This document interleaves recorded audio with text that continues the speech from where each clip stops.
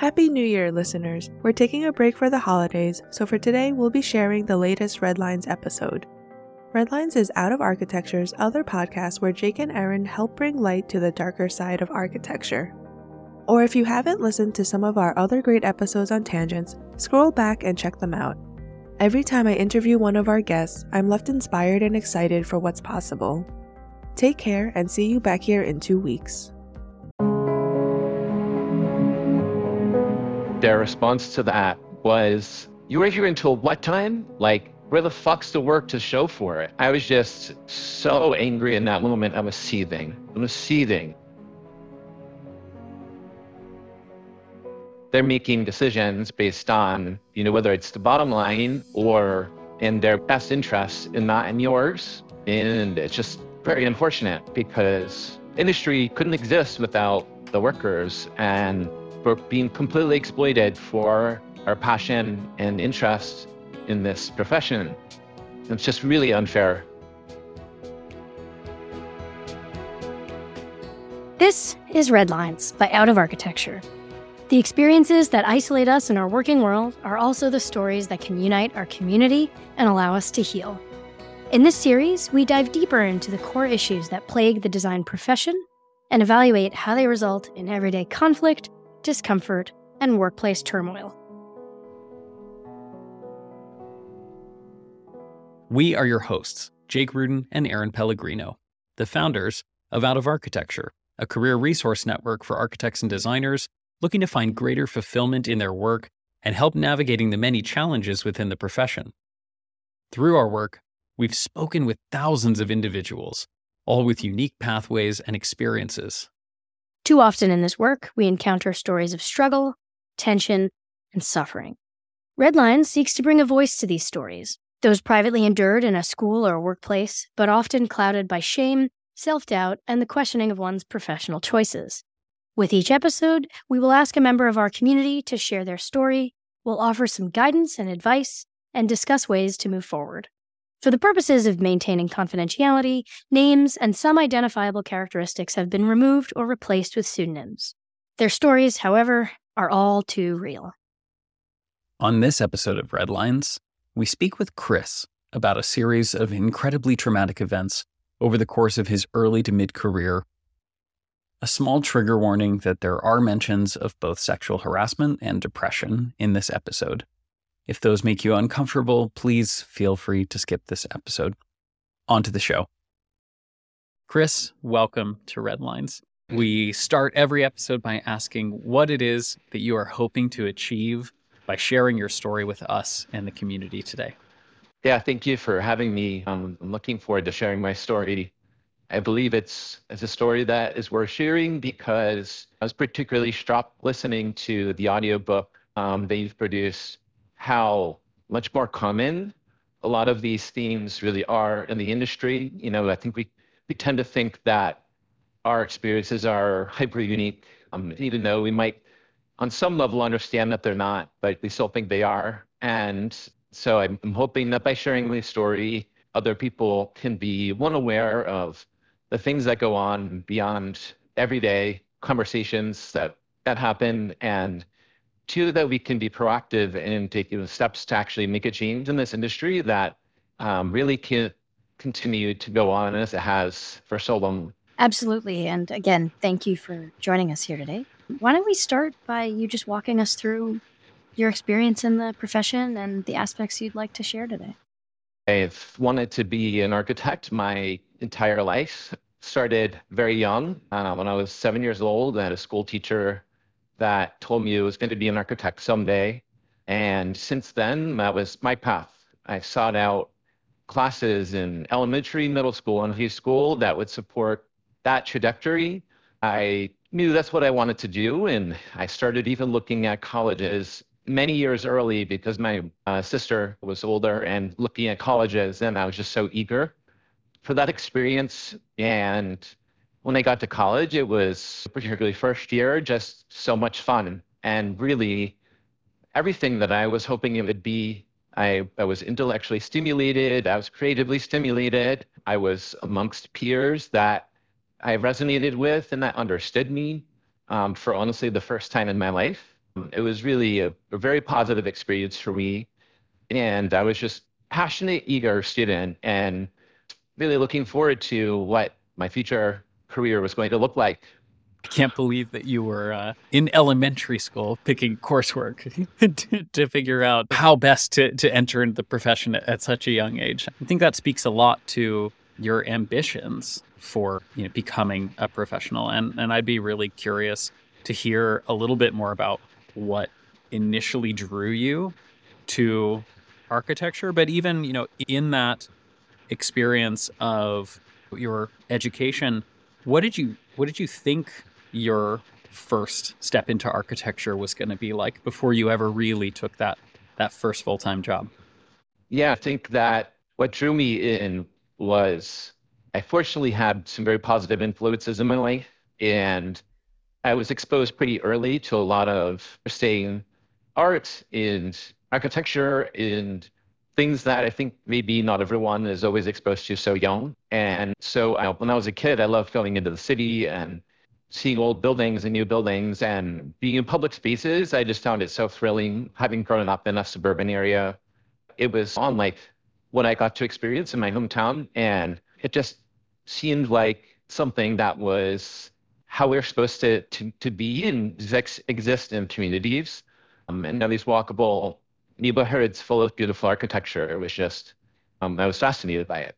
And so uh, going into school, again, because I had positive influences in my life who had my aunt, she had a lot of friends who were architects or engineers. And so I actually had been told going into it, like, don't do it. You're signing up for a lot, and here's what you should be looking out for.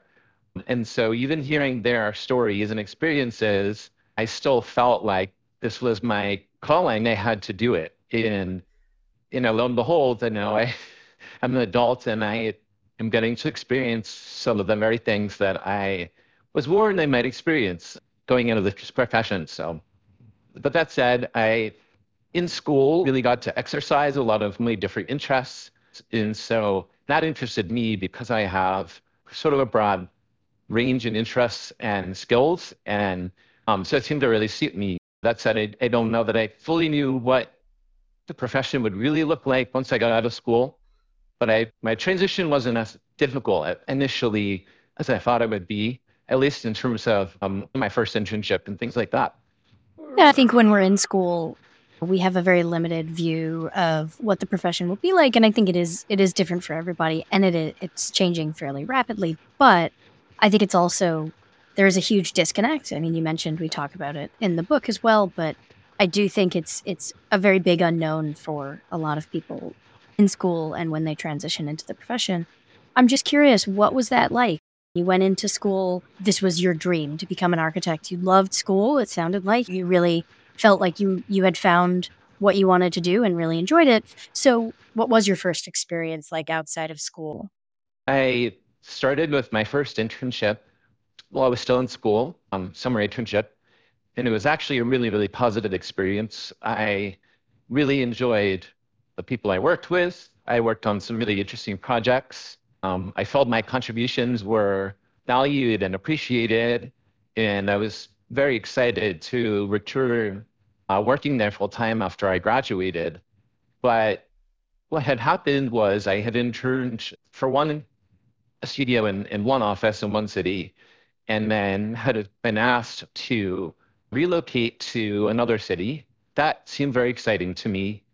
And so I agreed to do that. And what I was not prepared for was that it would be a very different culture in that office, with very different types of people and interpersonal dynamics that I did not do as well with.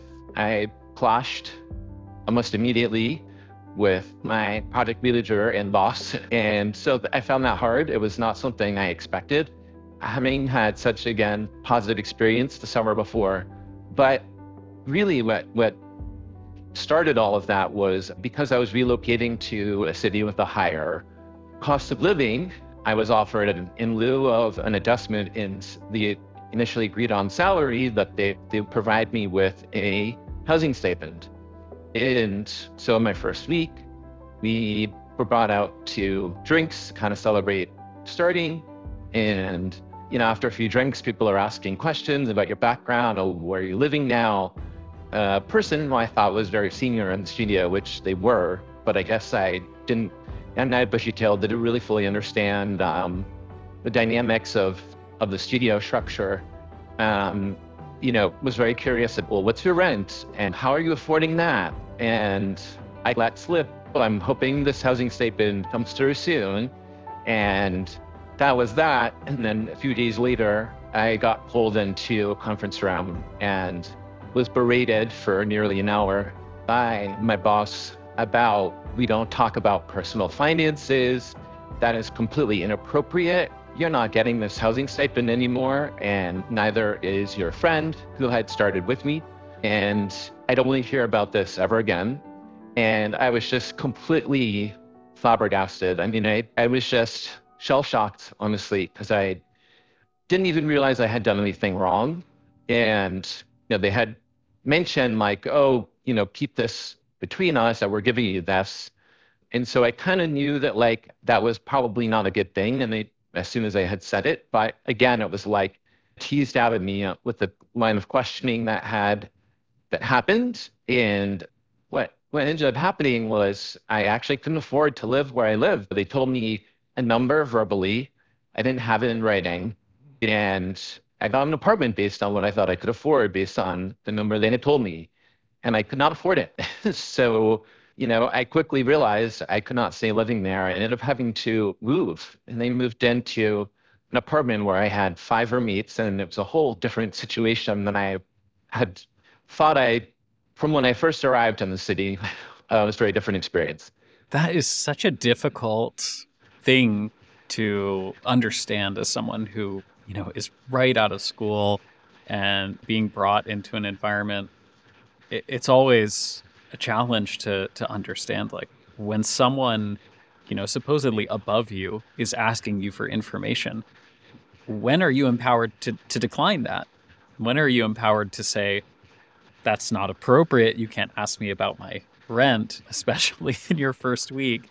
I just think that is a really inappropriate position to put someone at that level in. I want to ask you a very quick question, which is, now from your current experience and in hindsight, knowing that it's illegal for a company to tell employees that they can't discuss salary, do you feel like you did anything wrong? Absolutely not. I mean, at the end of the day, I shared something offhandedly in a happy hour, and to have that kind of come back and affect not only me, but other people as well, I think is completely unacceptable.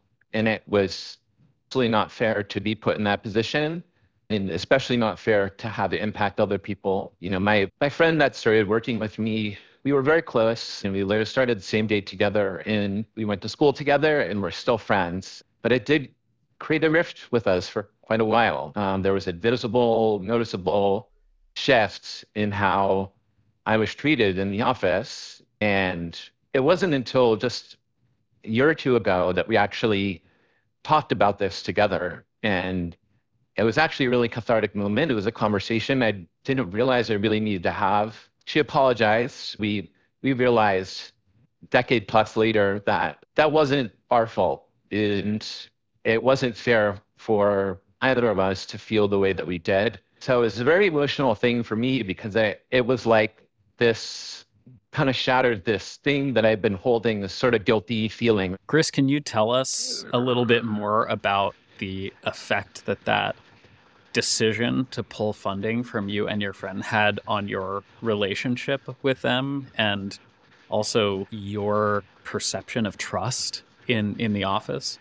I think that there was obviously this tension with us in the office, and it wasn't that we were no longer friends or anything like that, but I could tell how she treated me differently.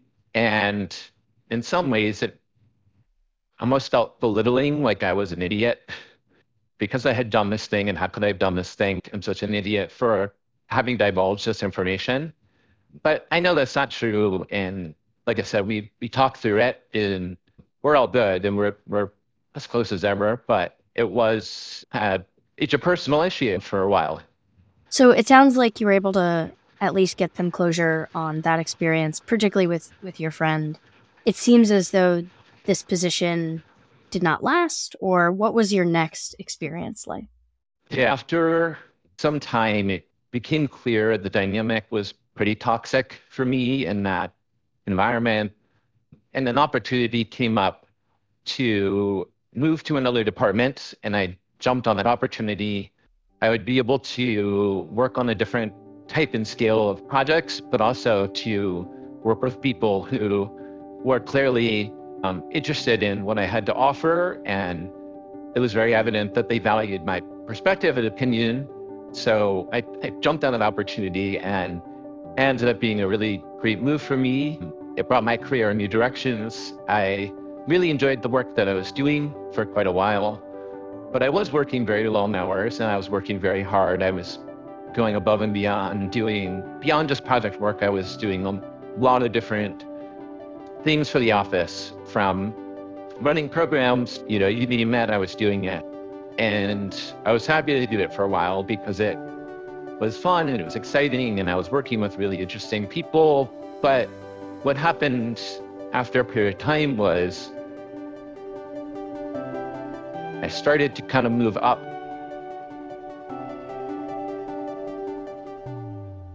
That created some sort of dynamic with my immediate manager, who had brought me onto his team.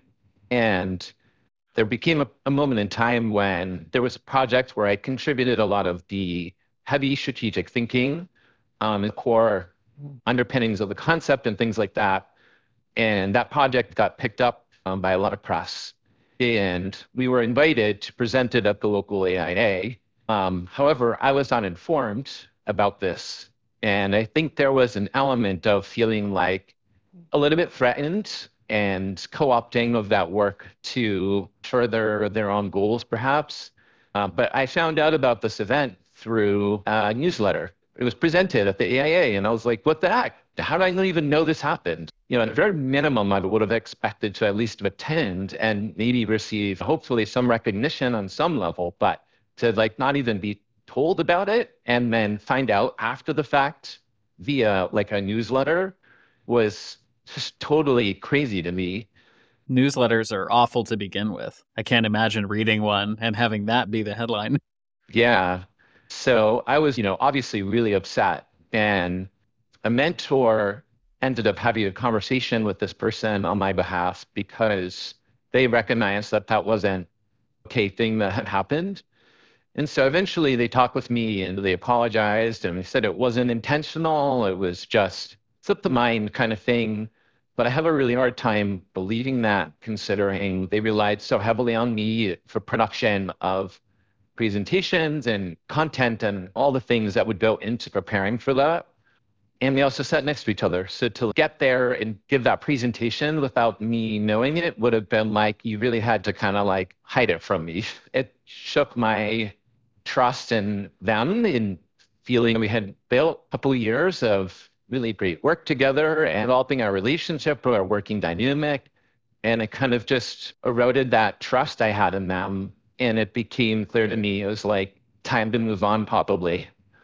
Looking back at that entire situation, you're later on in your career now. How do you think it could have been handled differently, or in a way that at least felt more fair to you? At a minimum, I would have expected hey, look at this great thing we just got invited to present. Given the nature of hierarchy and all of that, I totally would have understood if it was preferred for this more senior person to give the presentation in a sort of high-profile setting. But again, at a minimum, I would have expected to have been invited to come. As a public event, I could have gone if I had knew that it was happening, regardless of whether they told me or not. But at least letting me know that this is a thing that's happening. This is exciting. We're getting recognized for leadership and saying work. So yeah, I think it was a very simple fix. Not anything that you would expect somebody to do if you were being recognized for work that you had done. And it's a bit ironic that it was an AIA event, because if I understand the AIA Code of Ethics correctly, it's actually really important to recognize the work of your fellow architects on a project. And this was someone that sat next to you. So it's not like your contribution was unbeknownst to them. I mean, it's egregiously unfortunate and unfortunately probably rampant. It sounds like this was one of maybe a few things that had transpired over your time in this position. You had been working super hard, succeeding in this role, but what were some of the other things going on that made you think it was time for a change? Yeah, there were quite a number of things that had happened over time. There was a situation that had happened with a mentor who was a more senior person in the office. And I was really looking up to them in a lot of ways, but as we got to work together more, we got to know each other more, we started getting lunch and coffee, and that eventually evolved into getting drinks. And in one particular instance, they started coming on to me, and I went along with it, and I don't really know why I did. And they knew that it wasn't what I had wanted. But, things ended up getting physical. Now, looking back on it, I can see now things very differently than I did then. That it was probably not an appropriate thing for a senior person, somebody so junior, to be doing in that way, especially when I was looking up to them as a mentor. And so after the fact, it was pretty clear that I was not happy about what had happened. And they did pull me for a conversation and apologized and understood. And so, now looking back on it, it's not something that I don't have any ill feelings toward them or anything like that. It's just, I think it's way more common in the industry than people talk about. Like, we inherently kind of know and we hear stories, but I think there's so much more than we realize. And to some extent, inter-office relations, those kinds of things may be inevitable, but being aware of the power dynamics is so important. Clearly in that situation, there was a capitalization on their part of the dynamic and me being junior. And, we often hear about the objectification of women in the industry, but we often do not hear so much about the objectification of men. It does happen. And so that's why I bring that forward. But also, unfortunately, this is not the only instance I have of this happening in my career.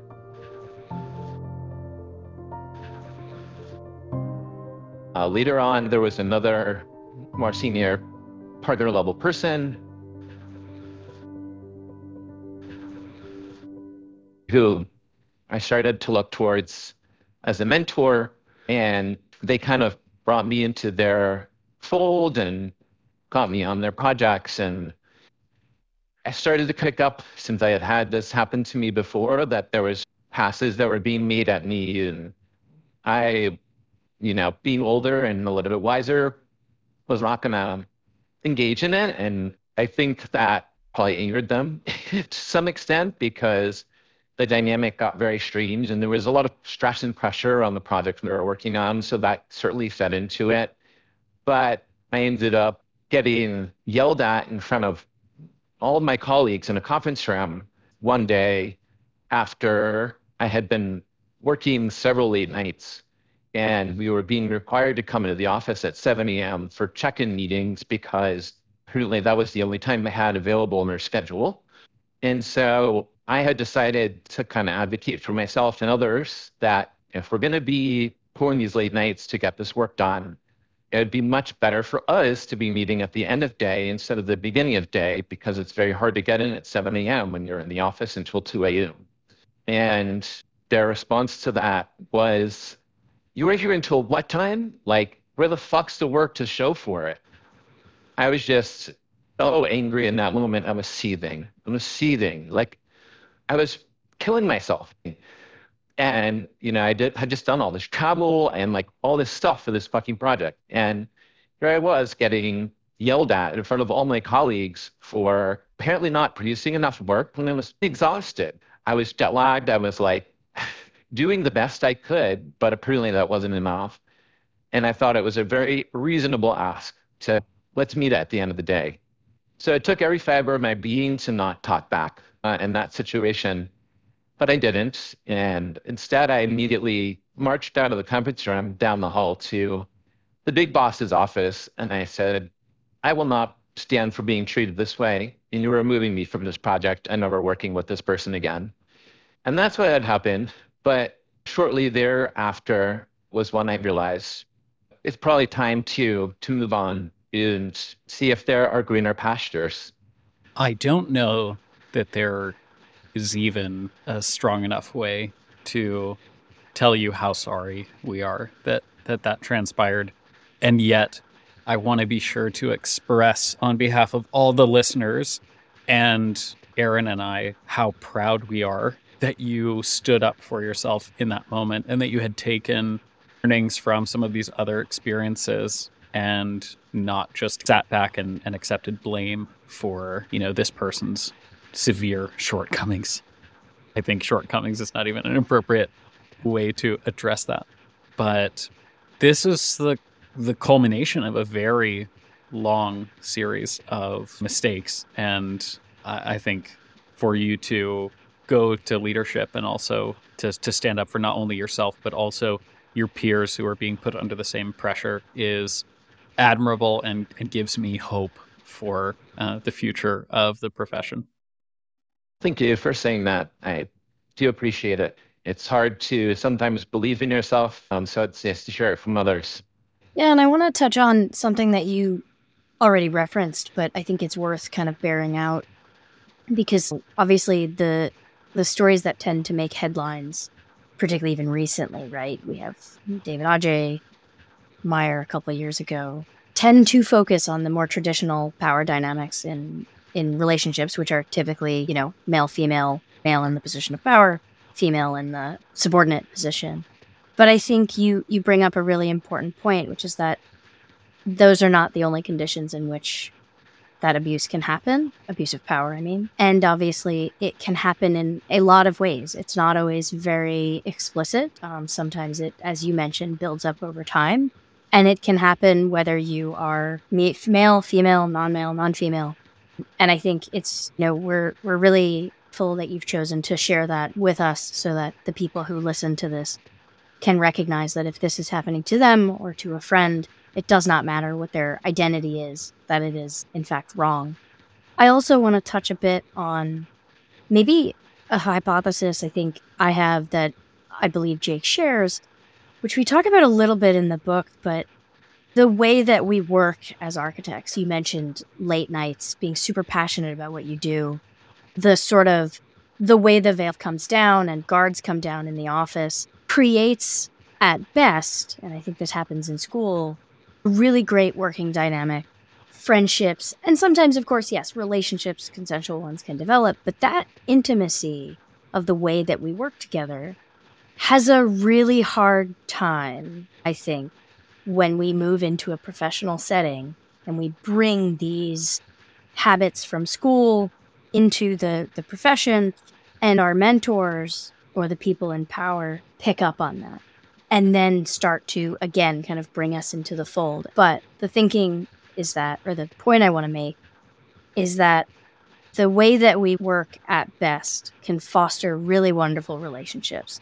However, at worst, it is ripe for opportunities for people, particularly in positions of subjugation or subordination, to be abused and exploited. That abuse can happen of a sexual nature, but it can also happen, and it sounds like you were hit with both of these, to just exploit your personal health, your mental health, your physical health, and work you to the point of burnout. And you've obviously gone through a lot of this throughout your career, and you're coming in to us to tell us the story, but I guess I'm wondering, what do you think, or what advice would you give to your younger self now, or someone who's in the position that you found yourself in maybe earlier in their career? What advice would you give someone starting out now? I think I would say, don't be so quick to just give up your tuning entirely for free. You only get your 20s once, get that time back, the time in your life back. And I certainly got to enjoy my 20s for sure. I had a lot of fun. But when I think of the relationships that I didn't get to have because of the hours I was working, or things I've missed, or whatever it might be that I wasn't putting energy into that I could have, to not let those things go and be more confident and in advocating for yourself and in your time, especially. Navigating the aftermath of these unwanted advances at work is super challenging. And you said there was a moment there where you just had enough and realized it was time to move on. How did you manage to keep moving forward in your career after that experience? I fortunately had a lot of people in my corner and people that respected me. And so that's really what kept me going, was knowing that I was putting out good work and I was appreciated and respected by not only my superiors, but my colleagues, my friends. And I think that's what really kept me going. But it's been tested time and time again. There's many more parts to this story. Once again, we have a passionate young architect who has dreamed about this career and lifestyle since a young age. But already, they've had to endure mistreatment, abuse, overworking, and even unwanted sexual advances. Any of these in isolation could lead to mental health issues. Never mind all of them one after the other, sometimes at the same time. Any employee would expect the support of their employer, or at a bare minimum an understanding, especially during a worldwide pandemic. 2020 was a hard time for a lot of people, I know. But particularly for me, my mental health really just took a super nosedive. I was working 16-hour days and barely moving more than 5 feet in my tiny apartment, sitting at a table that did not have very good ergonomics, and not leaving my apartment for days at a time. And there were many other things going on there for me personally, but depression had pretty quickly sunk in, and I was not in a good place. And so I finally had decided to see a therapist, and they very quickly recommended immediately taking a leave of absence, recognizing that I was on the brink of a deep burnout, and recommended I do so utilizing FEMLA. For listeners that aren't familiar with FEMLA, could you give a brief summary? FEMLA is the acronym for Family Medical Leave Act, which is the federal law and protections for workers to take extended periods of time off to, if they're having surgery done or they're taking care of a loved one. This is also how if you take maternity leave often. So it's federal protection for workers to take the time off that they need and essentially be guaranteed to come back to their job so long as that position is still available when they return. Taking time to care for yourself is so important, and utilizing FEMLA to do so is a great way to ensure that your job is protected. And that's one of the main purposes of the Family Medical Leave Act, is so that employees can take that time without fear of retribution or losing their jobs. Tell us a little bit about what happened as you went through that period and the transition back into the office. It was honestly the best decision I ever made. It was so badly needed. I realized I hadn't taken any really standard time off essentially since college, and I truly was burnt out, and it was really the time I needed to get myself back into healthy habits and routines and sleeping properly and eating properly and exercising, the basic things that we should be doing for ourselves that I just hadn't been doing because of all the pressures that I had been under and the amount of work I had been doing and traveling and all of that. I highly, highly, highly recommend this to anyone who is feeling this way. I did not know this was a thing that I could do. I'm so fortunate that my therapist recommended I do this. And so, yeah, I would recommend anybody who's feeling this way that this is a really great option. We'll put a link to more info in the show notes for those who are interested.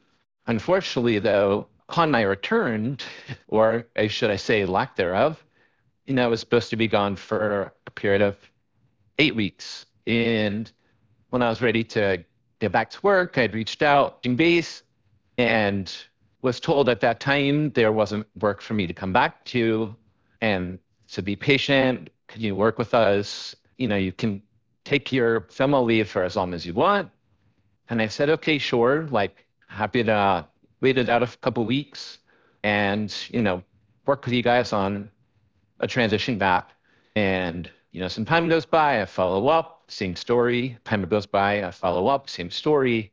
And so I start to realize that I might need to start looking for a new job because I had way blown past when I had budgeted for and, not making an income.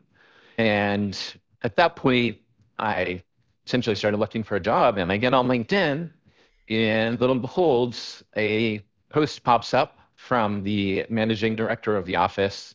We're hiring.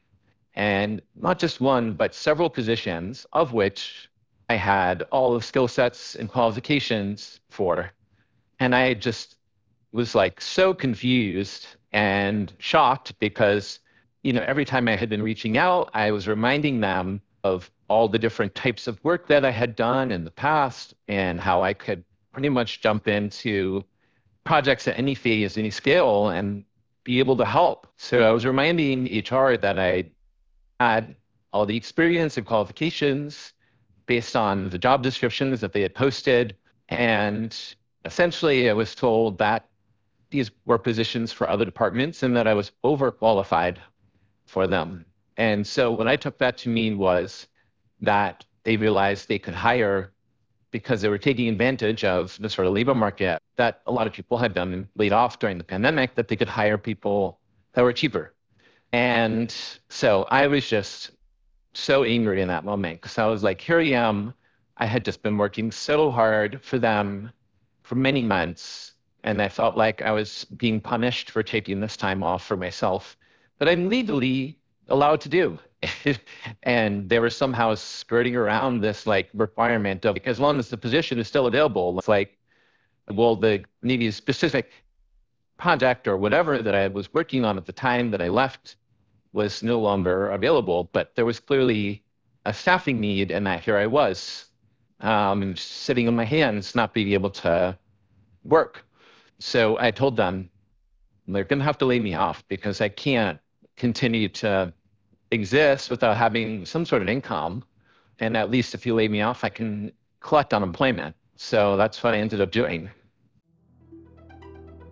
And continue to exist.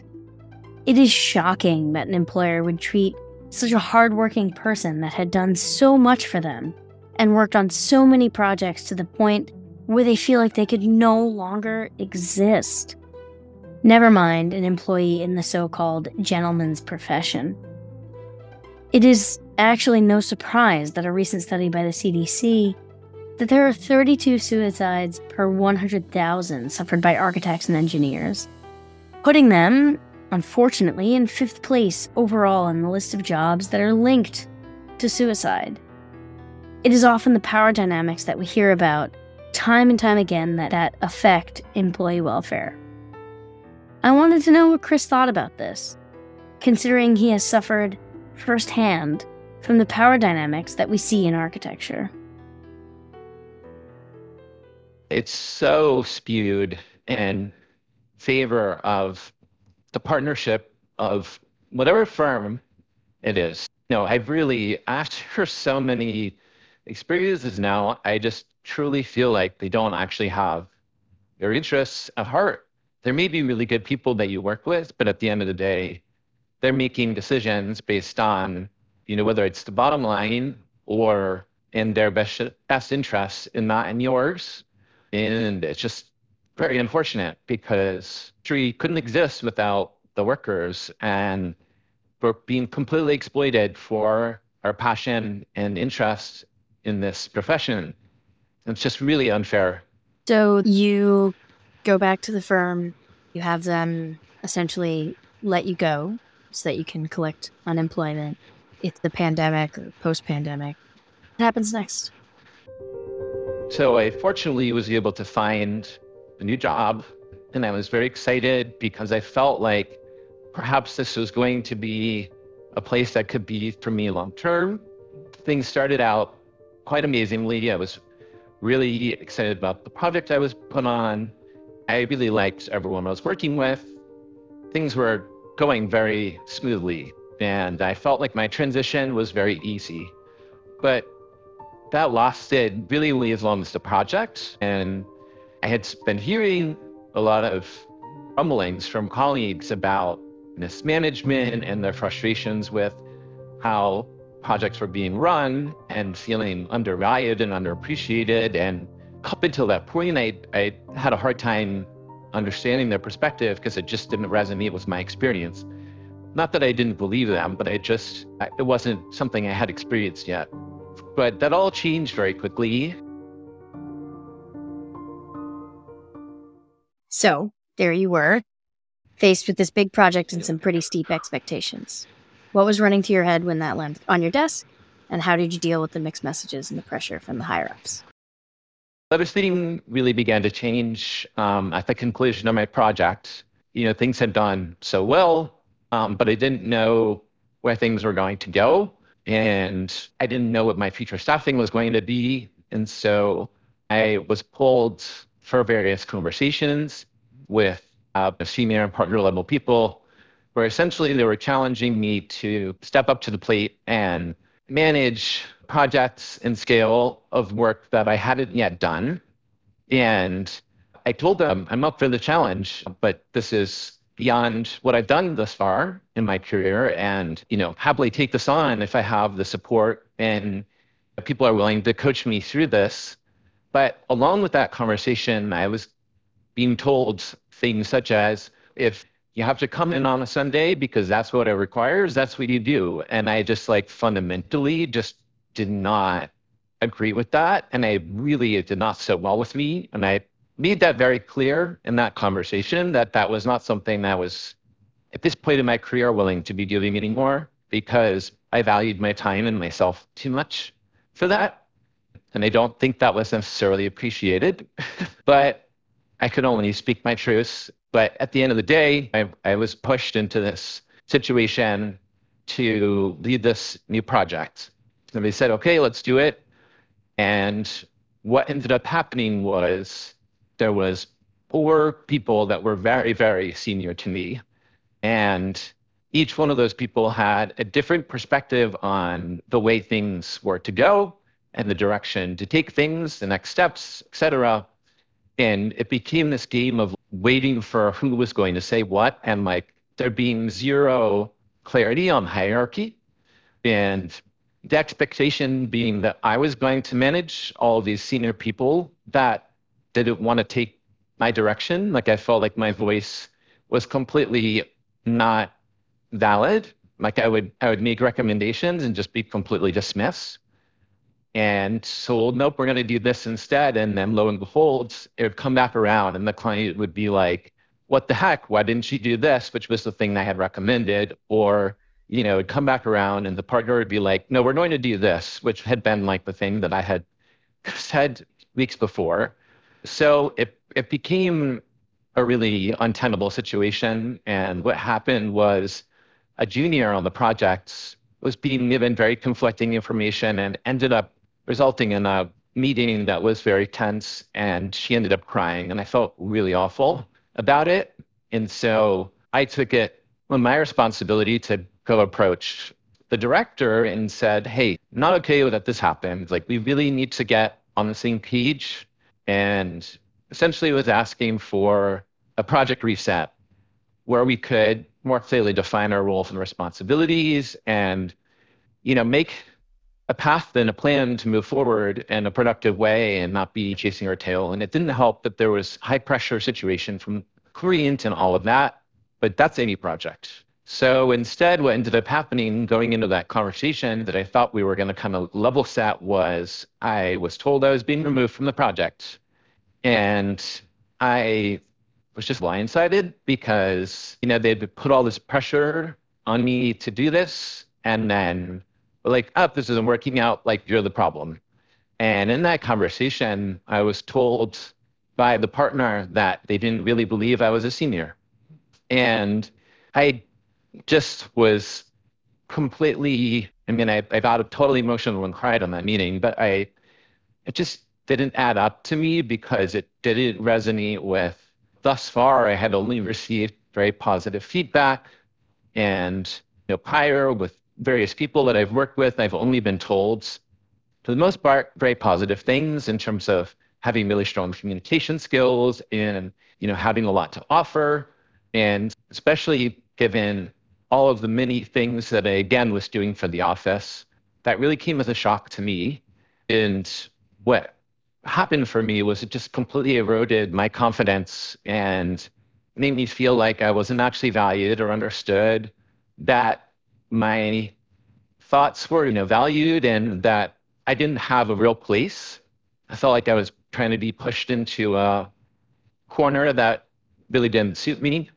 But I persevered and was moved to a new project, and I tried to start that project with an open mind, and I went in trying to have that conversation from the get-go about, okay, let's establish the roles and responsibilities now so that we know what everyone is doing and that we can be on the same page and not be questioning who's making what decision and et cetera.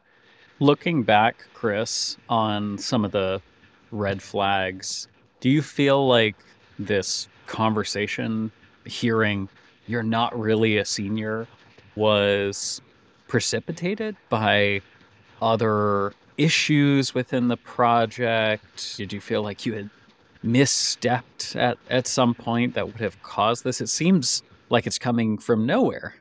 Particularly with this project, it felt like I was just set up for failure, and there was no real plan in place. And in the absence of no plan, I was doing what I could, but I also felt like I was hamstrung because I couldn't actually make the decisions I wanted to make. So it was sort of a lose-lose situation where I was being challenged to rise to the plate, and then I couldn't. I was like being told no. It was frustrating. Back then, I was just so in my people pleaser mindset. I have to prove myself. Like, I have to prove myself, and not even thinking about the fact that like all these other people had been having similar experiences in some way. But that ended up culminating in a conversation that I had with colleagues. People were also just as floored as I was at the remarks that were made. And to clarify, if you went into this firm as a senior level employee, and so them asking you to take extra responsibility on top of that would have indicated really clearly that they felt like your performance was strong, that you were capable of handling this, giving you the good old 4 bosses in one project scheme is something that's obviously going to be a challenge. And it seems like you handled it to the best of your ability. So them passing the buck here doesn't really add up, except for maybe what you're going to tell us happens next. When I began working on this project, things seemed to be going much better. We had this conversation about roles at the beginning, but I got the sense that this project manager was a real micromanager type, having had conversations with other people, and was kind of warned, this is how they are. It takes them a while to gain your trust. Just be patient, and you're doing a great job. But as time went on, there was still kind of some tensions happening about decisions, and the hierarchy thing was still at play. But eventually there was such chaos kind of happening that I was again pulled by the very partner who had told me they didn't think I was a senior, and was asked to essentially lead a whole portion of scope for this project because several months had gone by, and then there was an absence of leadership and staff dedicated for this portion of scope. And essentially it was told, like, we're looking to you to deliver this for us because you're the only person that's in this enough that can get it done, and we believe in you and that all this stuff. And I was like, okay. And again, having come from having that last conversation about not being a senior, feeling like I needed to prove myself, I poured myself into the work, and I was working really long hours, and I pulled several all-nighters, late nights, pulling together the presentation for this big meeting, and including the night before. And I gave the presentation, went really well. We received really positive feedback. I messaged the team, like, I'm going to go sleep now. People laughed and acknowledged, yeah, you go do that. And not even an hour later, I got an email, essentially this really ominous message that I immediately understood that I was probably getting laid off tomorrow. And that's what happened. And I just could not believe it after having worked as hard as I just did, being told, though, you're going to lead this portion of the project and you're the only one that can do it. And in my head, I'm thinking there was some rumblings in the office about a slowdown in work and things like that. But I never thought that I would be affected by that because, again, I was working so hard and doing so many things in the office. And I had just had this conversation where I was essentially being told I'm going to be running this, like, Sharon L. multi-year project. Oh, that is awful. The moment you found out about the layoff, right after you've given your all to this project and the presentation goes super well, must have been pretty intense. Can you walk us through a little bit of unpacking what you were feeling? How did you come to terms with the idea that all of your hard work was clearly being taken for granted? I felt so disrespected and used in this moment. I just couldn't believe that I had been so misled, and it really just made me emotional because I just felt really disrespected. It's understandable when a company is going through financial hardships that difficult decisions need to be made. A lot of the time, companies will at least do the employee the courtesy of pulling them aside and individually explaining the circumstances. There's a softness with which these scenarios need to be handled. But in this situation, it was a horrendous thing to do to somebody. I share in this feeling with Chris because we actually know something that the listeners don't yet. Chris hasn't told us the flip side of this, the incredibly angering and frustrating side of how this was communicated to him. What happened was they sent this mass email to everyone who was being laid off, and we came in person / on camera, but they had this conversation together, and completely understand that with economic conditions, market forces, at the end of the day, businesses have to make decisions, but there's a right way to do things and there's a very wrong way to do things. And I felt like I was so wronged here.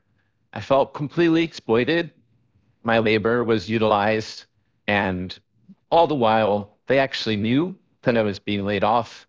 I, in that meeting, asked, like, how long have you known and when was the final decision made? And they were told they'd known for months and they'd made the final decision the week prior. So in all that time, it was known that I was probably being laid off, and I was still pushed to deliver all this work when in reality, they could have actually laid me off and given me a proper severance instead of a month of pay. And the worst part was my insurance ended 2 days later. Didn't even have the opportunity to renew my prescriptions or reschedule important doctor's appointments that I had coming up to at least be in the time frame where I would still be covered. And so I just found that to be really disrespectful and absurd. If they had known for months, they could have made proper management decisions to give us a send-off that was with dignity and respect, as opposed to pushing us to deliver work and letting us go with basically nothing, just completely lost respect. And it's unfortunate, but it's really left me feeling like, how can I continue to put myself through? It's like I can't continue to subjugate myself to such conditions. It's just not something I'm willing to do anymore. I think this is a really good opportunity. We had an avid listener of Redlines and a friend of Out of Architecture tell us, that they were shocked at how we could keep our composure during these stories because they are so infuriating. And I know that as a listener, you can't see the anger and frustration and absurdity on Aaron and I's face as we have to sit here and feel for you as you tell these stories. But I would just like to say, fuck them. That is an absurdly unprofessional way to handle a scenario like this, on top of this being the same firm that continuously coaxed you and elevated you to try and do more than they were paying you for, and then simultaneously not only let you fail, but brought you into that scenario a second time, knowing that they weren't going to be keeping you around for much longer. So yeah, for listeners, we do feel that frustration, and we ask and are so proud of our storytellers for sharing these stories.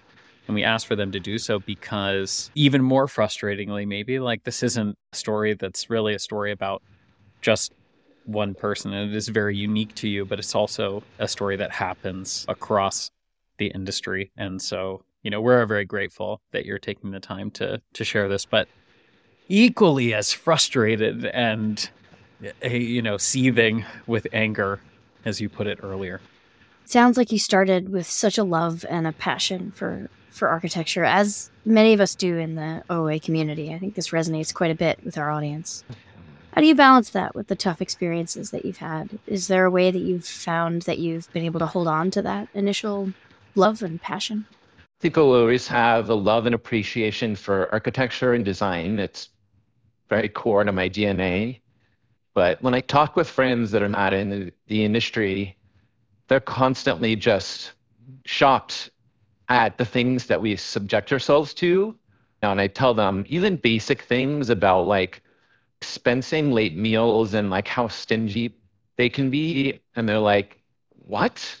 Oh, my company would have, like, had, like, a foreign buffet or whatever if we were working those late nights, or, like, whatever it might be. Just, like, even small little things that, like, should not matter. Like, if you're working that late, feed your people. It's not that hard, and it's not that much money. But even the bigger things of the hours we work and the comparatively not as great salaries that we make compared to other professions, it really does beg the question, like, what are we doing as an industry?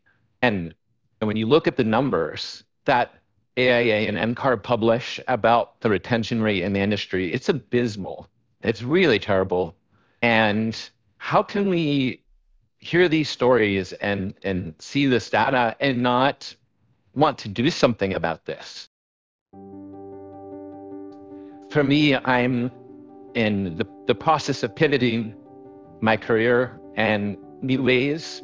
I'm looking at how I can continue to make use of my analytical thinking and strategic mindset, but in different contexts. At the end of all this, what are you hoping people will take away from your stories today? And what advice would you give to other people out there who are listening and seeing themselves in your narrative? First, I'd have to say, it doesn't have to be this way. If you're a young person in college and not yet sure what your next steps are, and even if you pursue the traditional design path, going to a firm, be very clear with your boundaries. Don't sell yourself short, and give into the ethos of putting in the long hours and all of that, because at the end of the day, it may not even get you that far. Sometimes it will. Sometimes, taking risks will pay off. But give yourself the dignity or respect that you deserve. It's so easy to find yourself in various positions that are not ideal or okay. And having the awareness of what you are being subjected to or participating in is so important. I think for a long time in my experience, I wasn't maybe as introspective, or I was, but I didn't have the perspective that I now do, where I can see the clear linear progression of things that have happened in my career and the way that I've responded. And if you can be very clear with your boundaries and not putting up for the things that we're all aware of, don't take those unpaid internships. Always get things in writing. Really important one. Get things in writing. Phone conversations don't count in the real world, unfortunately. They can tell you all you want, but it doesn't matter if it's not written down.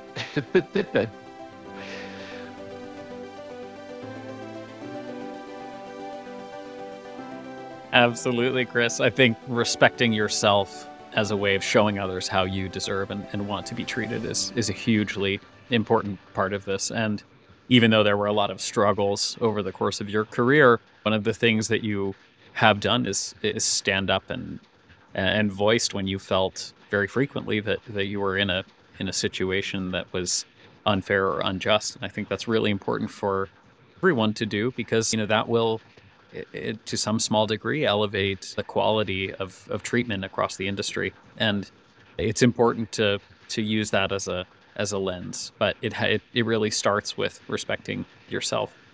I think that these conversations in the university setting are particularly so important, because going out into the profession and having this knowledge about things that do happen is a way of prevention. When I was in school, you'd hear things through the grapevine, but in a formalized session where there's discussion that is being led in a formal way, I think makes a huge difference. And it would go a long way of changing the mindset of who will become our future leaders in this industry. Yeah, hearing that it's not okay. Absolutely. I think you did a great job of having to adapt and advocate for yourself and stand up for yourself and make a move when you needed to. And also, it sounds like you've got some great support systems and support networks in your life that help with that. But not everyone is able to have those things, particularly when starting out. And I think it's really easy to normalize things that shouldn't be normalized. I think that's happened far too long. Redlines is a way for us to try to put some of that out there. We cannot thank you enough for being a part of this, for having the courage to tell your stories. Again, this just feels like a battering of a series of betrayals, and it's still really great to hear the care and passion and perspective that you have even after what's happened to you, in thinking about how it can be productive for others who come after you. So we can't thank you enough. This has been incredibly cathartic, hopefully as much for you as it's been for us. And yeah, we really appreciate you taking the time. Thank you. If you enjoyed this episode of Redlines, subscribe and leave us a review on your favorite podcast streaming service. Don't forget to check out the show notes for relevant links, resources, and other information related to today's story that we hope will help you in your own journey. If you want to hear more of these stories, consider supporting us as an Out of Architecture Patreon subscriber, where you'll have access to exclusive Out of Architecture content, our private community, and more. And if you or someone you know has a story that you'd like to hear on an episode of Redlines, please send us an email at redlines@outofarchitecture.com. Thanks for listening.